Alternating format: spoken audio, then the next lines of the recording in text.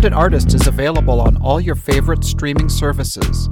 Here's just a few clips on what you can expect this season. I mean, it's just a mess. I'd like to call it a spreadsheet, but it's a pile of crap on my desk that is... How is that remotely a spreadsheet, Will? Oh, it's not at all.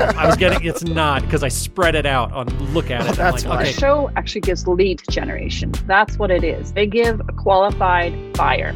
And we have the digital tools now to do that. We can build the infrastructure around us that is how we make one-of-a-kind type of No, pieces. you're not going to waste your time. Yeah, we can just set up in a closet. It's the same thing.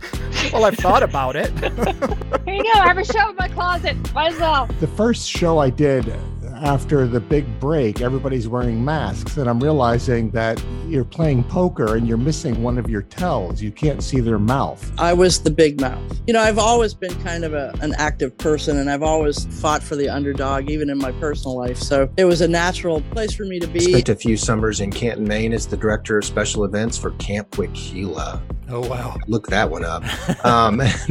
What does that do to our beer tent there at the DMAF? Nothing.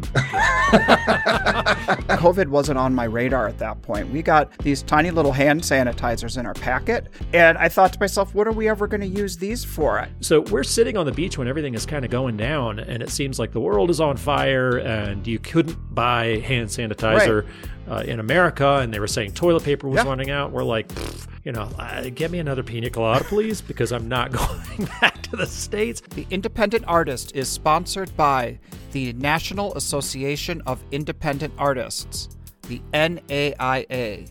Visit their website at naiaartists.org.